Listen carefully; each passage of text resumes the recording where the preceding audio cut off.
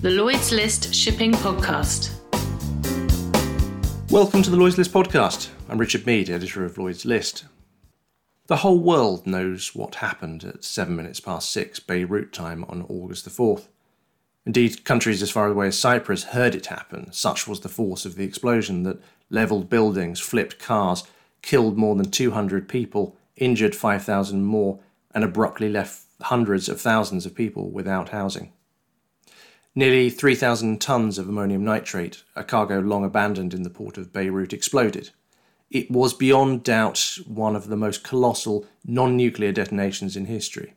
The seismic waves that the explosion caused were equivalent to a 3.3 magnitude earthquake, according to the US Geological Survey. It's hard to know where to start guessing the true cost of what it will take to fix everything that got broken in those few terrible seconds, but whatever the amount, it's money that Lebanon does not have right now. Marine insurers are gearing up for what is likely to prove one of the most expensive insured cargo and port infrastructure losses ever, on a scale at least as large as the one resulting from the explosions in the Chinese port of Tianjin in 2015. Those explosions were the largest man-made insurance loss on record in Asia, with Swiss Re estimating the cost to the industry at as much as $3.5 billion. With official investigations still underway in Beirut, now ably assisted by a small army of international experts on the ground, the precise nature of the cause of the accident are yet to be confirmed. But we do know that the ignition of 2,750 tonnes of ammonium nitrate, warehoused after being confiscated from a Moldovan-flagged bulk carrier, the Rosas, in 2013, is the context to this disaster. Speculation over the cause of the initial fire is of course rife, and here at Lloyd's List we have had first-hand accounts from inside the port itself from someone who walked past welders fixing the door of the now incinerated Warehouse 12 berth number 9 just hours before the explosion. Whether that was the cause of the fire that led to the explosion is now a central thread in the investigation. But we'll have to wait for the official call on that in the weeks to come. For this week's podcast, I wanted to focus on a few important aspects of the story that relate directly to the shipping industry.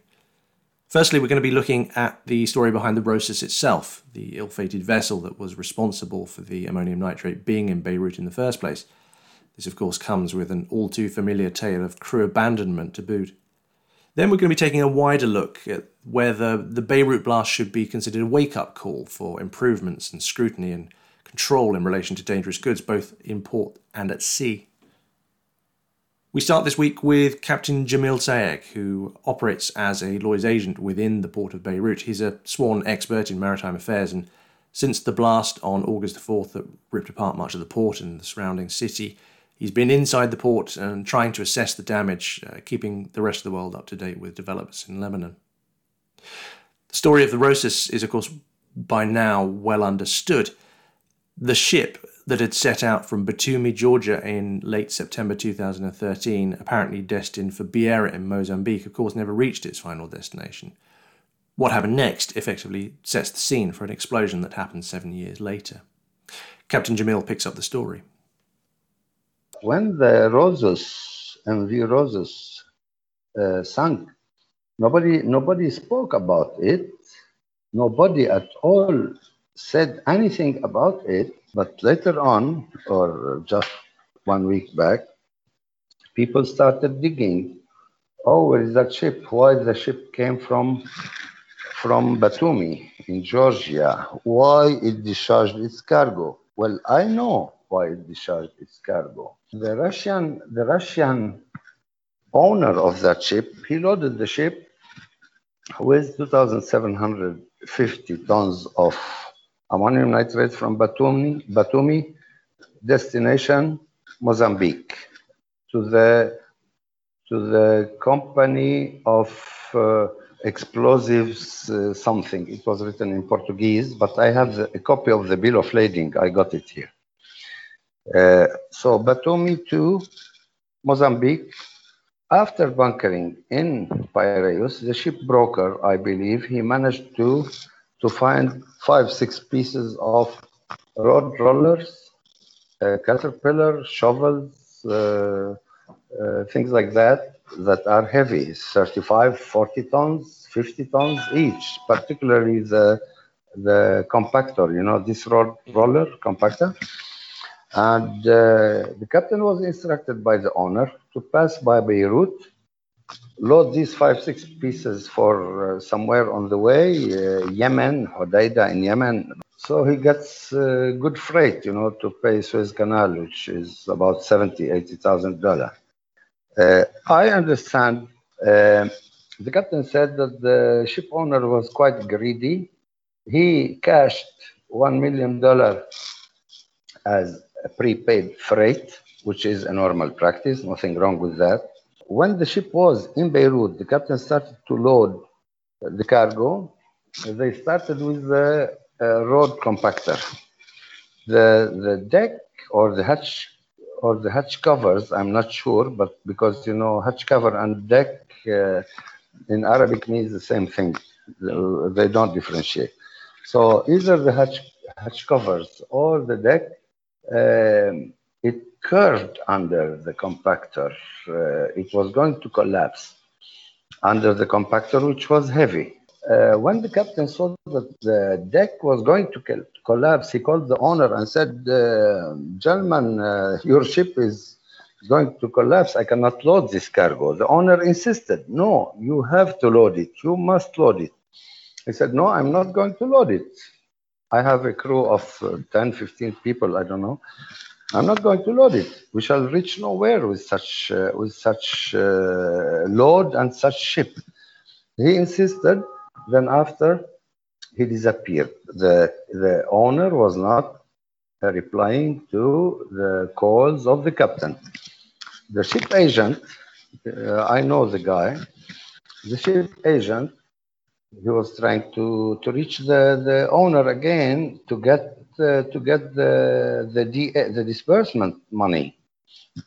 But again, the owner did not reply to his appointed agent in Beirut. After a month or so, or 2 months, port dues were accumulating.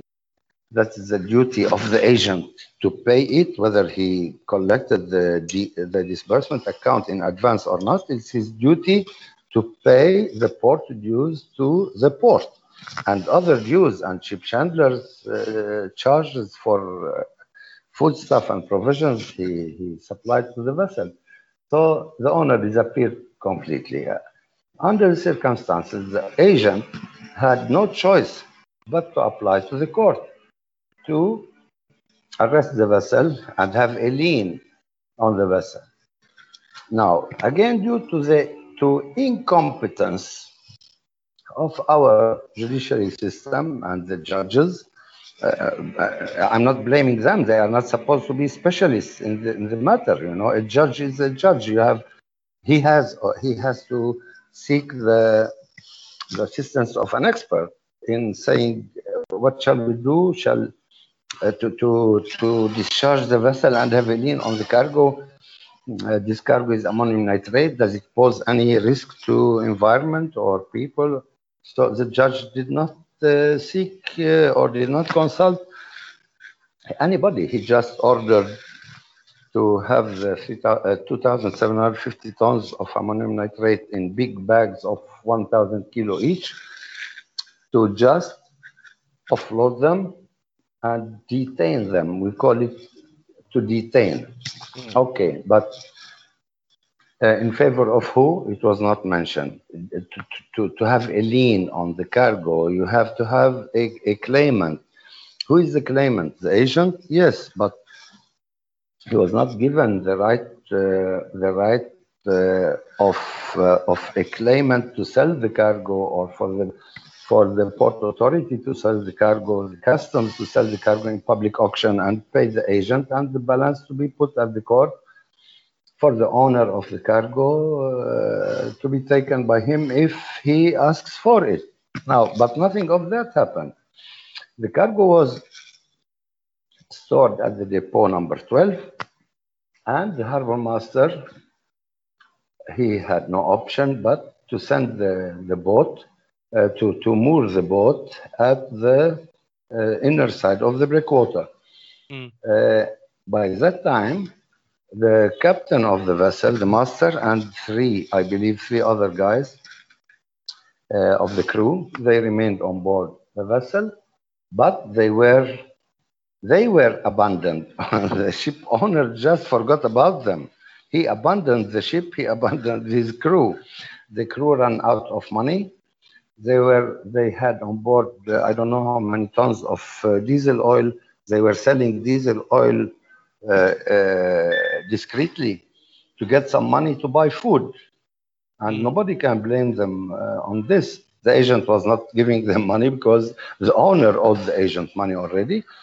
And at the end, I don't know what happened.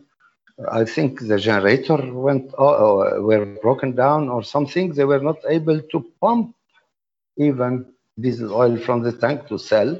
So the poor guys, and I saw them myself personally, they were holding a placard, you know.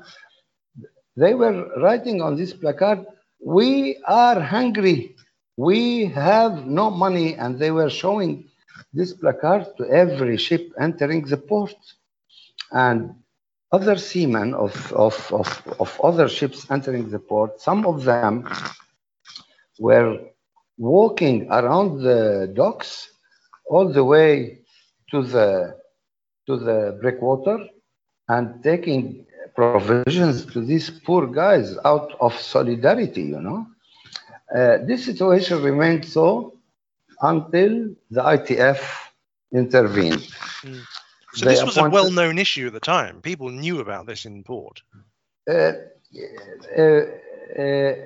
very small circuit of people, you know, myself, because I'm a ship surveyor, I'm cargo surveyor, I'm a consultant. I go to the port, but such things were told to us, you know, like telling a bedtime story. You know, it was not an issue. The press did not talk about it. Harbour Master was not raising the issue. Ministry of Public Works and the Maritime, how you call it, the Public Works and Maritime Affairs, they were dormant on this issue. Nobody talking about it at that time. Nobody, because it's not my circus, not my monkeys. That's what everybody was saying. Now, to me, well, I sympathize with these guys, and I understand under what circumstances they were surviving on board that ghost ship. Now, I should point out here that the International Transport Workers Federation has confirmed to us at Lloyd's List that it was involved in the case after the ship was subsequently arrested. According to ITF records, it took a year to secure repatriation of the crew to their native Ukraine, after the owner claimed that the cargo owner had disappeared along with cargo documents. The sticking point appears to have been the reluctance of the Port Authority to allow the ship to be unattended, which meant they were unwilling to allow the crew to leave without replacement. The ship was arrested by the agent and the Port Authority for unpaid bills in the order of $100,000. Meanwhile, the ITF engaged a lawyer to secure back pay and permission for the crew to leave. This was eventually granted in September 2014, with the owner paying the airfare home. Crucially, the ITF's record also suggests that Lebanon's ministry was aware of the developments after the ITF contacted it to invite its intervention. Captain Jamil now explains why the cargo was then taken ashore. To preserve the rights of the agent and the port, to collect the port dues, and the judge who ordered who issued such writ, if he was aware of any safety concern, he should have ordered the cargo to be safely stored somewhere or sold right away, because you cannot store ammonium nitrate, which is prilled ammonium nitrate, for a long time at a seaport depot where humidity reaches 90% during summertime in Lebanon. We have very hot days and humidity is quite high, and the prilled urea or ammonium nitrate, granulated, I mean, it does not remain granulated with humidity. It becomes like concrete, cast concrete. And that's the danger there. When the granulated ammonium nitrate turns into a block of solid explosive material with 34.4 of azote, of nitrate, 34.4, which is much above the fertilizer's allowed ratio of nitrogen in such material. When it becomes a block, it becomes much more explosive. And that's what you need. You need a fuse and a spark to explode this block of ammonium nitrate, which size was 1 by 1 by 1 meter, 1 cubic meter. So that's perfect to bring down a mountain. What happened next, of course, will be the subject of investigations to come. Normally, when goods are left unclaimed in a port for more than 6 months, customs authorities will have the right to impound them and after a further 3 months sell the goods at auction. Quite why this didn't happen in this case is a question yet to be answered. But we do know that the ammonium nitrate stayed in that port warehouse for a further 6 years before the fateful events of last week. Captain Jamil, meanwhile, has been keeping Lloyd's List up to date with the latest movements at the container terminal, which is slowly getting back to work in Beirut, full details of which are available on lloydslist.com, where we will continue to follow developments. One interesting footnote to the ultimate fate of the Rosas, as Lloyd's List reported, it sank in the breakwater of Beirut port in February 2018. Little was known as to the cause of that, beyond the knowledge that this ageing ship had been abandoned and was not in a particularly good state of repairs to start with. However, Lloyd's List has now confirmed that it was in fact safely moored inside the breakwater on the outer reaches of the port, which is, we understand, fairly standard practice for vessels under arrest or abandoned in Beirut.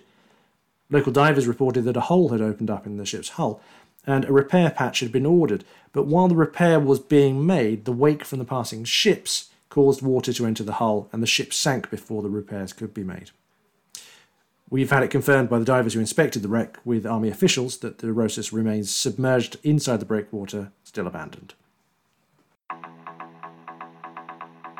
While the specific of the Beirut blast will likely conclude that local issues provided the context for this devastating incident, the storage of dangerous goods and the issues arising from that is an issue for the whole of the supply chain.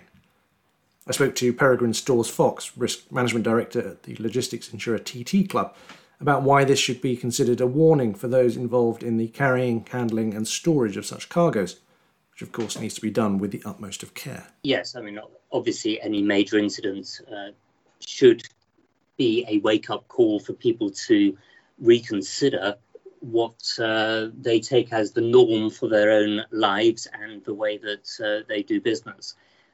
So inevitably in the port environment, then an incident such as this means that I'm already aware that a number of ports are reported to be checking what their current procedures say and the degree to which they are actually being followed and whether there are any changes that can be made, not specifically around this particular cargo, although that is one of the issues because it is traded widely around the world, but also in terms of the generality, how do they achieve the segregation that's necessary? How do they maintain an effective monitoring, particularly where a lot of stuff obviously is in the port area as part of a transport. So it's a temporary storage or temporary handling of the cargo rather than what would appear to be the case here, that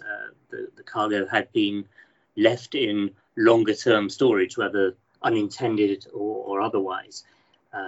And of course, a port needs to be able to accommodate both those sorts of scenarios, the transport and the storage elements, and will often be subject to national law and regulation that will govern particularly the storage and hopefully the transport as well, dovetailing with international regulations.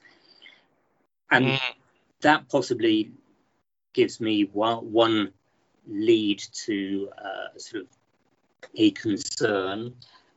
So the IMO have set out a circular, the latest version of a circular with regard to recommended practices import areas with regard to dangerous goods. Now, the IMO obviously looks after the maritime supply chain.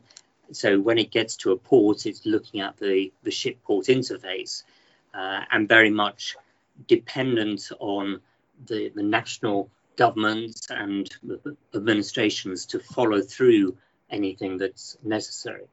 So while we can look at that IMO circular 1216 and say, well, it's over 10 years old, perhaps it needs to be reviewed and reconsidered, the UN agency, IMO, actually cannot step on land and do what a national government may need to do from a regulatory perspective. And it's always that interface, particularly when it comes to transport, as to what is international and what is national, and are they effectively dovetailed so that they work in a good fashion. Fair to say, and we're talking very generally here rather than the specifics of this incident, that there is not necessarily always a global application of such rules. And I think, what you're probably more diplomatically referring to there is that, on a national level, we see rules being implemented with varying degrees of robustness. Now, you will put that, no doubt, more diplomatic than I will. But, do you think that this is an overall sort of global issue, or is this, more a question of ensuring that at a national level there is at least a lowest common denominator application of these rules? I'm always wary from experience to point fingers. What I see happening in one part of the world, I would never say could not happen in another part of the world. And therefore, I think while there are differences, there are cultural differences, there are problems around implementing legislation in certain areas which may not be faced in other areas. But I think that the application of good practice is always something to look at very carefully in any jurisdiction. And the IMO circular that I mentioned does set out as a quite high level some of the principles around what good could be looking like and implemented in a national environment. So it deals with issues of segregation or emergency response, around access, around doing risk assessments. So the sorts of things that you'd expect to be in there are kind of there. And as I say, yes, it probably could be reviewed. It probably could be considered in the light of these incidents, and probably should be considered in the light of these incidents to work out, well, how more effectively can we guide governments and help them to be able to put in place things that make sense in their own environment and also work effectively on the international scale, particularly when we're dealing here in a port environment with the ship-port interface and the fact that ships inevitably are dealing on the international level and coming into a national environment. On a related note, it's been fair to say that the shipping industry has been watching the mainstream coverage of this, many of it very good, some of it perhaps somewhat incredulously pointing out that dangerous goods are even transported around the world and handled at all. It has rather highlighted, I think, to the wider world that the industry does carry these things that are potentially dangerous. Of course, ammonium nitrate itself not necessarily dangerous on its own. It is the circumstances in which it is handled that it becomes dangerous. But do you fear perhaps that there will be knee-jerk political reactions as a result of this? Will the industry come under outside scrutiny, and potentially could we be looking at sort of regulatory reviews in various places? It's always possible. I think that there is always room for improvement, and the industry, as in the maritime industry, is often making proposals to IMO. So at as you'll be familiar, no doubt, the process at IMO is that states will make proposals, but also NGOs and industry NGOs are regularly addressing issues that they find of concern and seeking change that then is discussed and debated at length and may end up in new instruments of some form. So there is always that opportunity. I think that it will be unfortunate if there's a kind of knee-jerk pressure, because while CT Club, amongst others, have regularly identified the need for greater compliance, greater enforcement, and simplification, in improving tools that are available so people make the right decisions, and also dealing with some of the mismatches between the drivers for how goods are entered into the supply chain and handled in the supply chain. There are inevitably things that can be changed and tightened and improved. But I think that a knee-jerk reaction that says, oh, we've got something big and nasty, we really need to do something about it, would be unfortunate if it doesn't take account of the fact that there has been a continuing groundswell of initiative to say, actually, this bit doesn't work and that bit doesn't work. Let's talk about it. Let's work out ways to improve it so that the whole supply chain holistically actually is able to operate in a safer and more secure environment. What about internally within the industry? Presumably the phone has been ringing substantially more since the Beirut blast for you. Are you getting queries from inside the industry as to risk management, I guess, questions, issues? What's been the general response from your perspective that you've heard? To be honest, not a huge amount. I think that you're right that the general theme is around, well, what is good practice? What risk management can be put in place? And I know that there are plenty of initiatives that have been initiated since the incident. Both there have been reports of ports in the UK reassessing things. I'm aware of some of the global operators looking at what they're doing as well, which is what you would expect. Someone would say, actually, we need to look at how we're doing stuff and how can we do it better.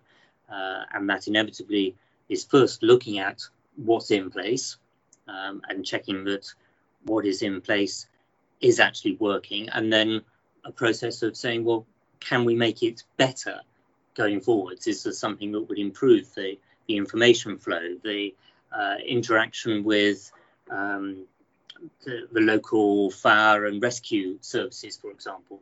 Can we do more in terms of training or drills so that we're better prepared? So there are inevitably actions that do follow, which are all part of an effective risk management protocol. Wonderful.